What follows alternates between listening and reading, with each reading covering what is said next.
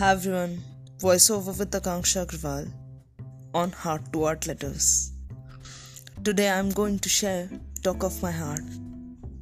The talk today I'm going to share is on the work that we did throughout the day.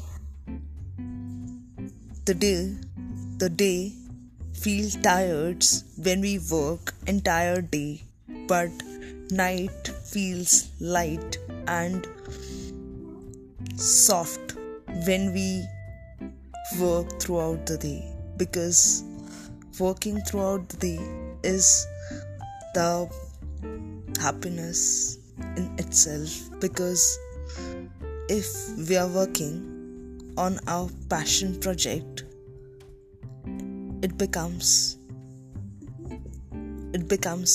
an emotion for us,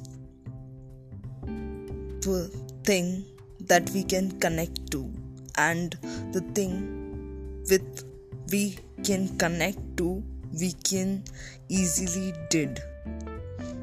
We will put all the efforts in it. We will put our hard work, our efforts, our heart into it to